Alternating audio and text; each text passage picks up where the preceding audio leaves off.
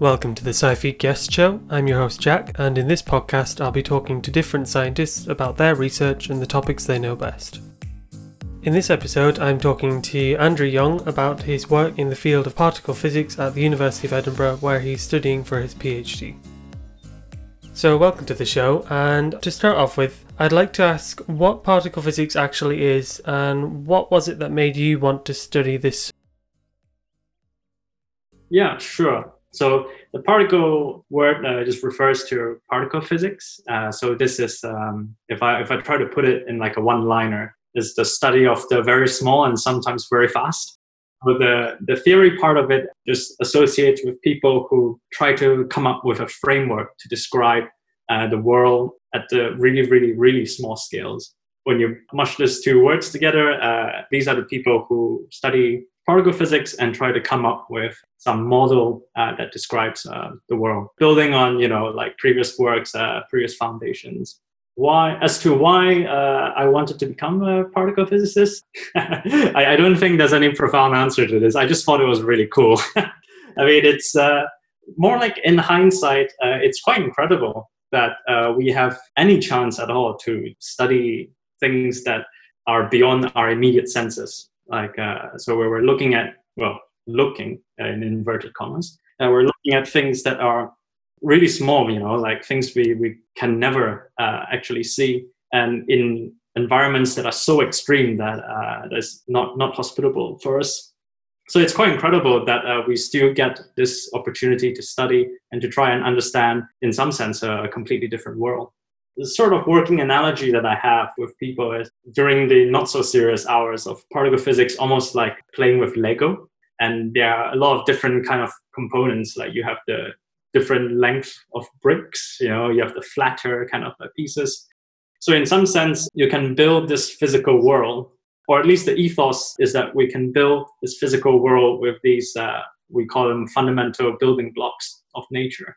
Particle physics concerns itself with things at the scale of the atom and smaller. And in my particular group, we focus on the subatomic scales.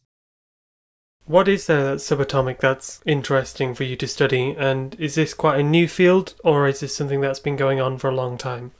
Yeah, so actually we can dial back to like the early 20th century, where we have Rutherford discovering the constituents of the atom. So, for example, the simplest one is something like hydrogen, which is just made of a proton. But of course, when you get to more and more complicated atoms, a carbon atom, you have multiples of these protons. And when they looked at the sort of like electric charge, they realized that there must be something else in the atoms. So we found that by the early 20th century, that the atoms are made of these smaller parts, if you will, called the protons and the neutrons. Now, it sounds great because all life as we knew it at that time in the 20th century are made of these atoms, right? Things from the periodic table.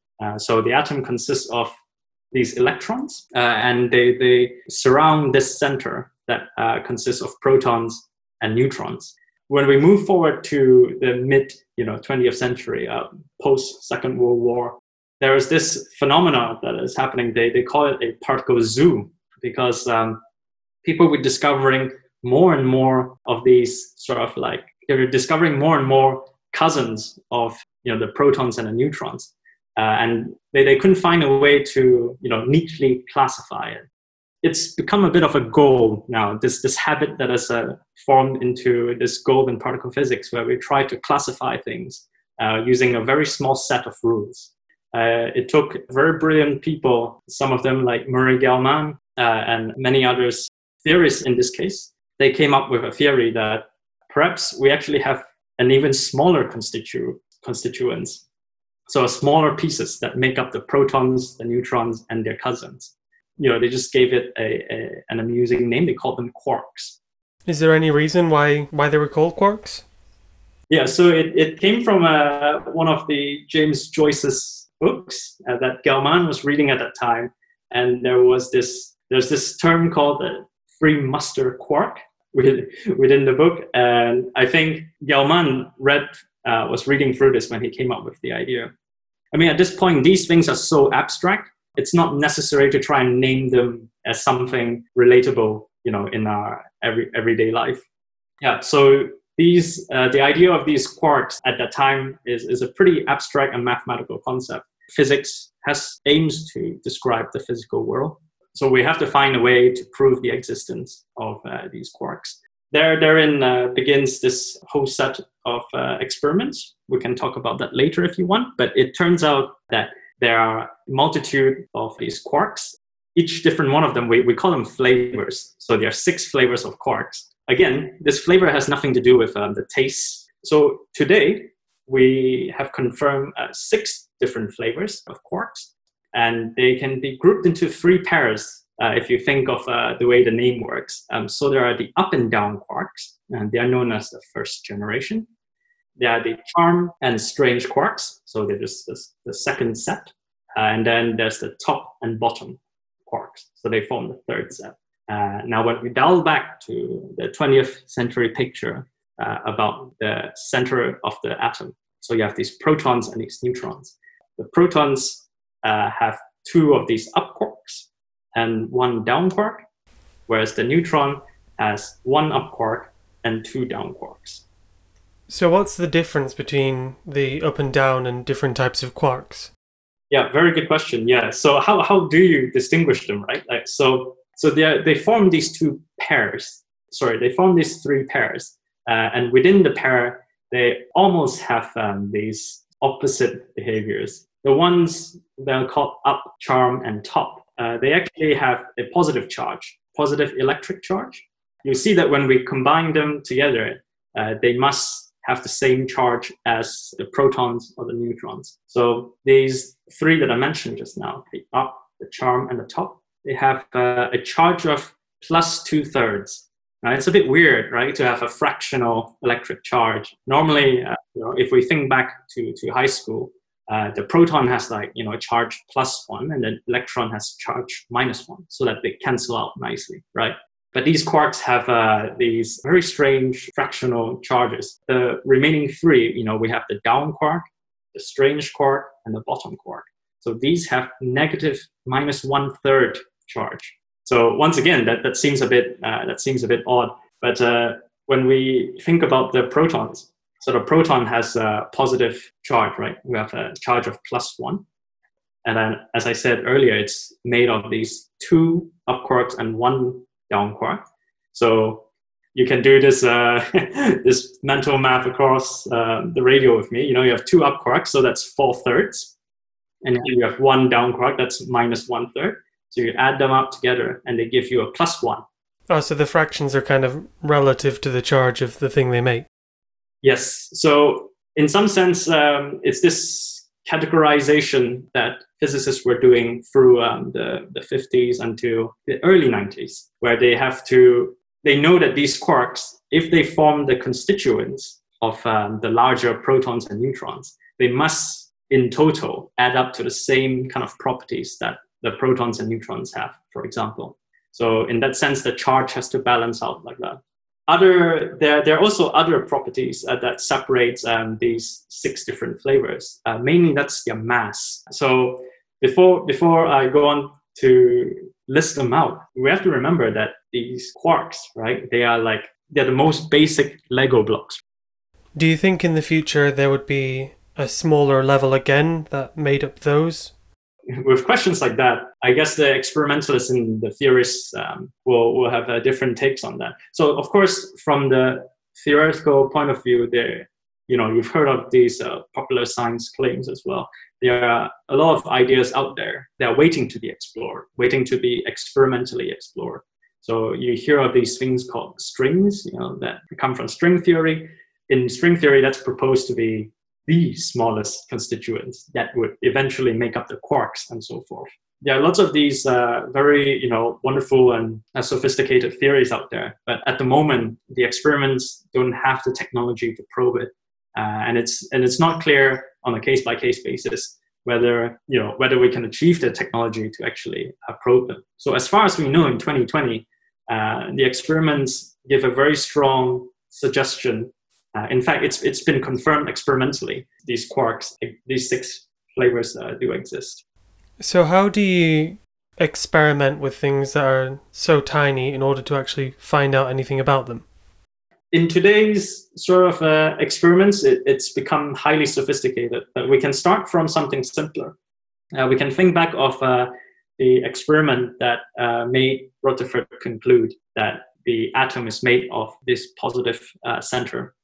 So remember, transitioning from the 19th century to the 20th century, there are competing models on what the smallest indivisible, quantity of matter is. In the early 20th century, an idea of this periodic table. These tell you how each atom, quote unquote, looks like. So Rutherford set out to do this experiment where he fired, what we call in physics alpha particles.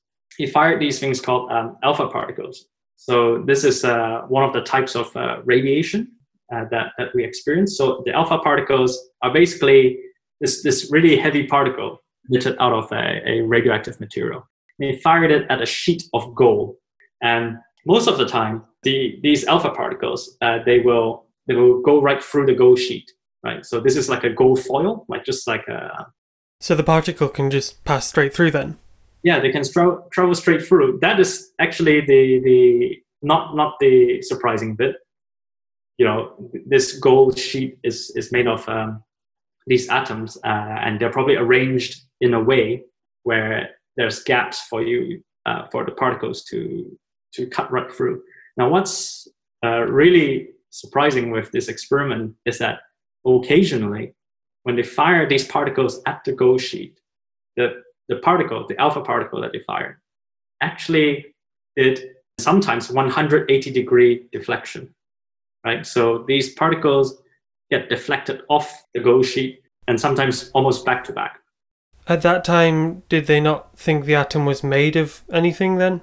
Indeed. In fact, at that time, the model of the small world, the atomic model, is that you have just these electrons dotted through this sort of membrane. I believe it's called the plum pudding model. So there, at that time, there was no evidence of something like a proton or even a center. When they detected some occasional times where the alpha particles get deflected, they drew up two conclusions. One, that the atoms are mostly empty space, right? Because these alpha particles just pass through them. But two, whilst it's mostly empty space, there are these centers in the atoms where it's positively charged. So what lesson we can draw from this experiment is that when you fire something very fast at your target, when you talk about small scales, this is a means to what we call probe the target or to study the target.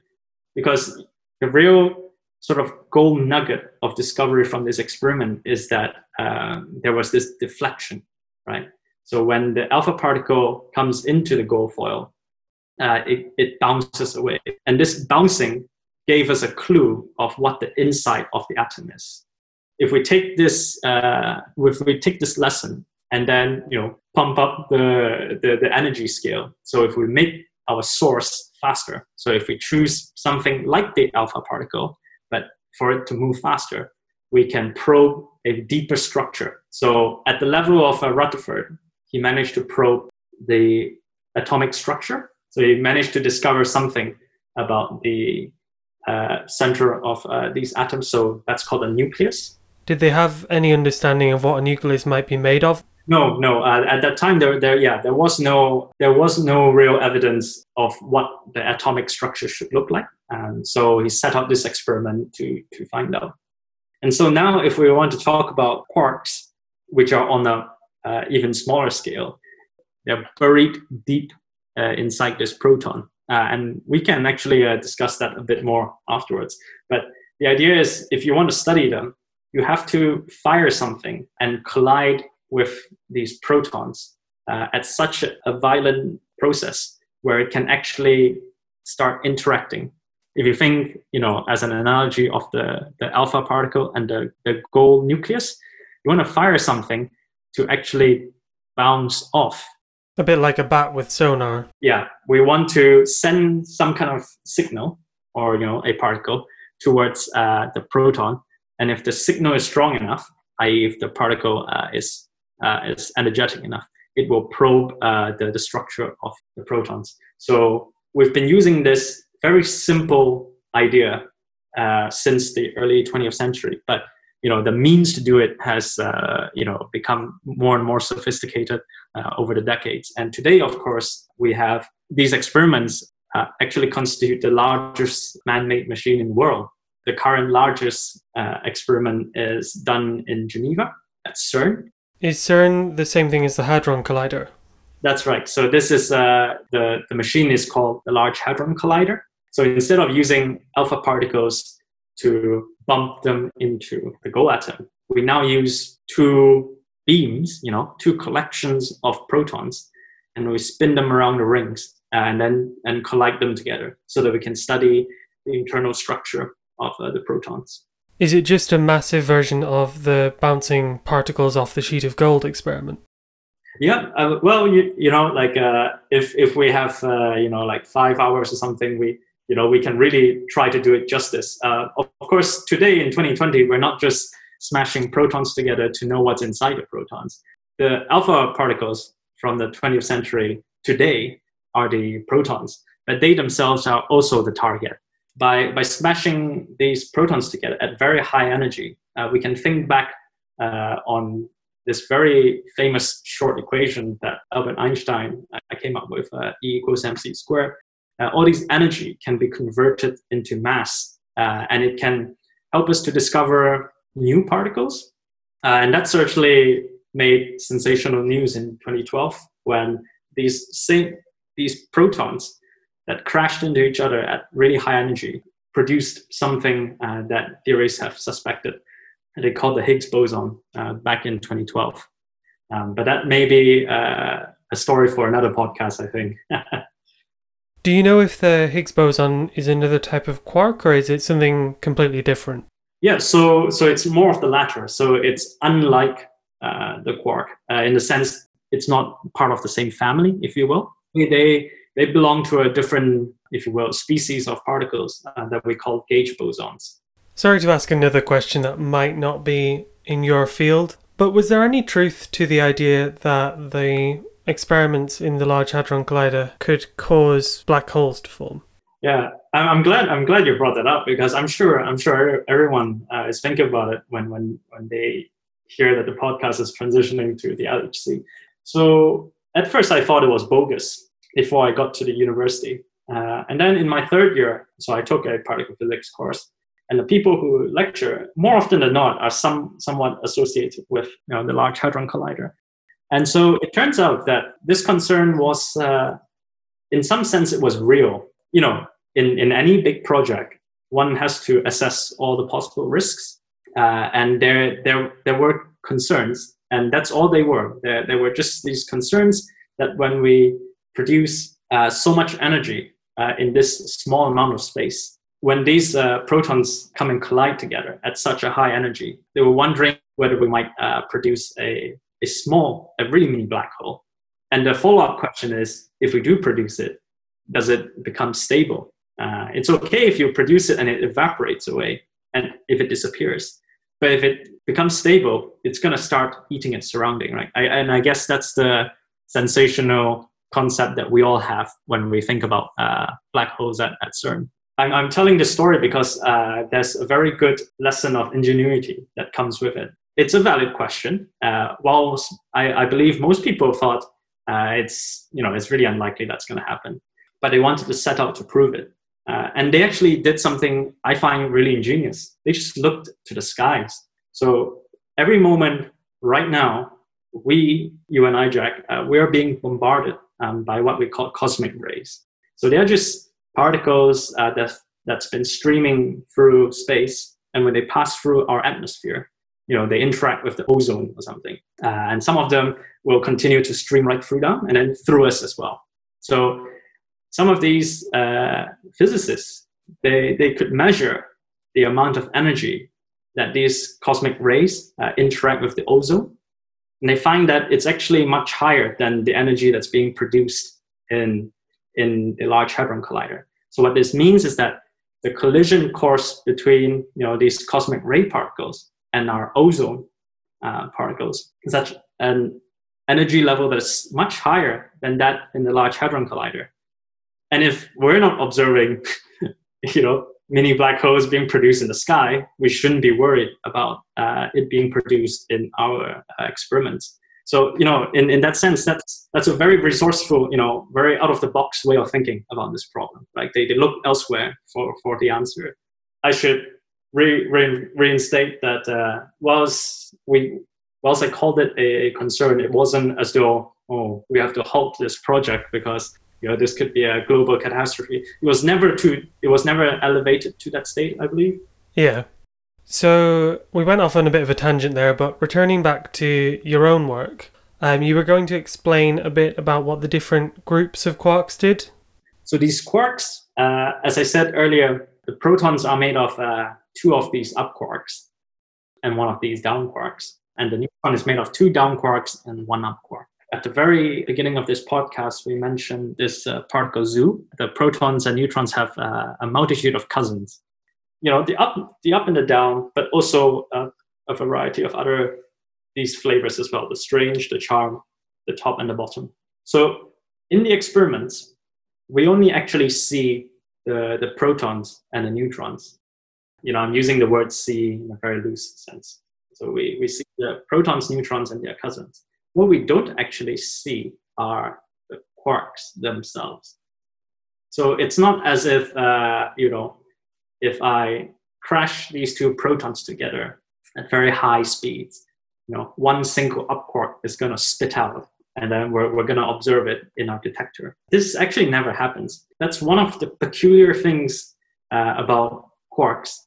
The sort of one-liner that we can unpack is that quarks are never observed on their own in the world we live in. So they're really solidly stuck together then? Yeah, so they always come in either pairs or triplets. Like three of these quarks, as I said earlier, make the protons and the neutrons. Two of them can also make some other particles as well, but they never appear as one up quark whizzing about in the air.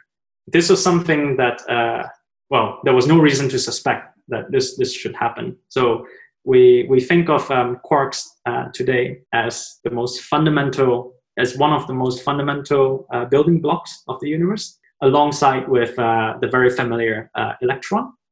Now we can see the electron as in it exists on its own. It doesn't need to sit together in pairs. It doesn't need to travel in pairs. So the electron is one of the building blocks of the natural world, and so is the quark. And yet the quarks, they don't exist on their own. They always exist in pairs and triplets. So that is something that I find very interesting.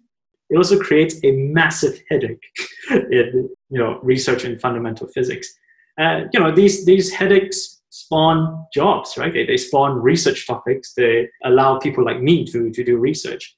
So maybe I'll unpack that a little bit. Because you can't study the quarks on themselves. You always end up studying the protons or the neutrons or their cousins. Because we only ever see in the experiments the protons and the neutrons and not the quarks themselves. We need to find another way to study the quarks, if you will, like individually. For example, if I wanted to ask the question, how does the behavior of the quarks influence the behavior of the protons? So how does the smaller constituents, how is it that when we change the smaller constituents, will we change the thing that they make up? How would you experimentally figure out what one change to one quark would do to the others then? Well, that would be an interesting question to ask about regarding these quarks. And so to do that, we have to actually run simulations. So if we simulate quarks with slightly different properties, we can produce a particle, let's say the proton, with a slightly different property. Do you see what I mean? Yeah, so you really have to rely on computer modeling over... That's right, because quarks cannot be seen in nature, in the real world. We have to simulate them on really massive computers to try and reproduce the results that we see in nature. So things like the protons and the properties of the proton, it's not that the Large Hadron Collider is not powerful enough to probe the quarks on their own, to study the quarks on their own. But it's a matter of just the way nature is today in 2020, that we have to simulate them. I guess I want to drive this point home. It's not that we don't have a powerful enough microscope to stare at them. Like they are completely censored from the rest of the world. So they exist, if you will, behind the shell of the proton. Although, we should take that statement with a grain of salt, in the sense that what we only observe in experiments are the protons and the neutrons and such. Yeah, it wouldn't be possible to dig that far down into an atom. So now that you've given quite an extensive background to your field, what is the aim of the research that you're doing or is going on in your group at the moment? Well, we'll go from the big picture downwards. The way that fundamental physics works today is that we're built on the foundations of the previous discoveries and the previous works, and we have this thing called Standard Model of Particle Physics. So it's, if you will, it's like a family picture, all the different building blocks that make up the physical universe. We know that it describes the universe very accurately. All these tests that we've been doing from the 50s all the way to 2020 have shown that this family picture is very accurate. But it's also incomplete because we give it such a noble name, the Standard Model of particle physics, right? It's almost suggesting it should be able to account for all physical phenomena. And for the ones it does account for, it does so amazingly, like precisely. It really precisely describes the world that we see around us. But there are a lot of things that the Standard Model, as we know today, that does not describe, or rather, it has nothing to say about certain phenomena that we see in the world today. If this is supposed to be some kind of like a master theory that can describe the world from the bottom up, it's clearly not complete yet, because there are a lot of other phenomena that it can't describe. So honing in a little bit more, the standard procedure in research is to look at what the experiments measure, because that's the real world. The experiments give you a number, and then you try to get a prediction from the model. So that's the one that the theorists come up with. They try and get a prediction for the model, and then they compare the prediction to the experiment. If the experiment's number is different from the model, it means that the model is incomplete, right? And maybe it can suggest ways in which the model can improve itself. So this is how we sort of make progress in particle physics. This sort of like joint work between experiments and theory. So there are certain things that the model cannot predict. One of the reasons being, we can't see the quarks on themselves. So we need to get numbers from simulations as well. So in this big push to find out the limits of the Standard Model, as in where does it stop short, we try to provide these simulated results that we can also compare with the experimental results. So in this sense, that's where these kind of PhDs are heading to. You try to develop the computational tools, the sort of conceptual understanding, of what you want to compare in terms of or what quantities you want to compare with the experiments, and then you work hard to get this simulated quantity. Yeah, I think often people think the goal is to replace old theories instead of update them and change them and make them more accurate. That's right. There were times in history where an old idea really had to just go. But with many of these major peelings, shedding of these old ideas, we come to something that becomes increasingly robust, but still incomplete. So this is something the Standard Model of the particle physics is an example of. It's built on a lot of big corrections in the previous century. But today, obviously, it's not the full picture. we continue to try and find ways to extend it. It's not to say that it's wrong, because the things that it does describe, it describes really well. It's just not telling the full story. So we're trying to piece together missing jigsaw puzzles on the edge of this picture to try and build a bigger canvas out of it. And I'm guessing when you're working on this, a lot of your day-to-day work is coding. Yeah, that's right. In this particular field, when we study quarks via simulations, it's a bit of a juggling act where you got to know the physics well. So you got to know what properties you want to study about the quarks. And then you got to have the programming knowledge as well to make it possible to get the numerical answer out. Yeah, so quite a varied skill set that you need then. Now, as my last question, if you could go into a different field of physics or other sciences, is there anything else that you'd be interested in researching or finding out more about? Yeah, well, the short answer is yes, because, it's going to sound quite silly, but, it's pretty interesting kind of research. Even when I say my field of research is in particle physics, today, particle physics is, it branches off into so many little subgroups, sub-branches of research. Everyone's focusing on a very small detail that somehow probably relates back to the standard model of particle physics. So when I was applying for PhDs, one of the challenges was to, decide which of these sub-branches do I want to go into. So in the end, I've decided to study, these quarks, but there is definitely this other, not completely unrelated, but this other branch where it's motivated by the following question of why is there more matter than antimatter? So the model that we've come up with was that nature should have produced equal amounts of matter and antimatter, or put it another way, there should be no preference between one or another. This is something that clearly is something the standard model says, but it's not being reflected in the real world, because these things we call antimatter, let's say like the antiproton or the anti-electron. So what they are is that they are the exact same particles as the normal matter, but they have the opposite electric charge. So if an electron has an electric charge of -1, the antiparticle, which we call the positron, that's going to give the game away, but the positron's electric charge would be a +1. You see that they are almost identical, the electrons and the positrons, but their electric charges are the opposite. What happens is that when you have matter and antimatter coming close together, the term we use is they can annihilate each other. When these matter and antimatter come in contact with each other, get reduced into just pure energy or light.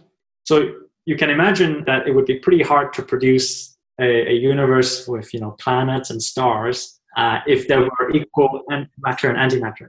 So something has happened in the very early times of the universe, and it was measured actually. Like an experiment was done looking out far into space, and they find that in the earliest few seconds after the Big Bang, when you have for every 1 billion antimatter particle, there was a 1,000,000,001, just normal matter.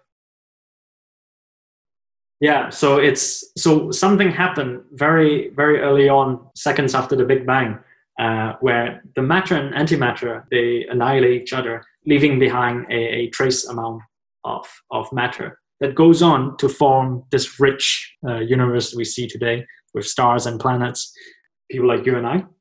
So this mystery, I really like it because it's easy to understand, like compared to, trying to explain about quarks. It's easy to understand because we experience it every day, but it remains, one of these very ground-shaking questions in particle physics. That's another example that the standard model does not really say much about, and it was something that I was really hoping to get into as well. That brings us to the end of this podcast episode. Thank you for coming on to talk about your subject. For anyone who wants to hear more from the SciFeed podcast, we'll be posting a new episode each week until the end of this series, and you can also follow us for updates on Twitter and Facebook by searching for SciFeed podcast.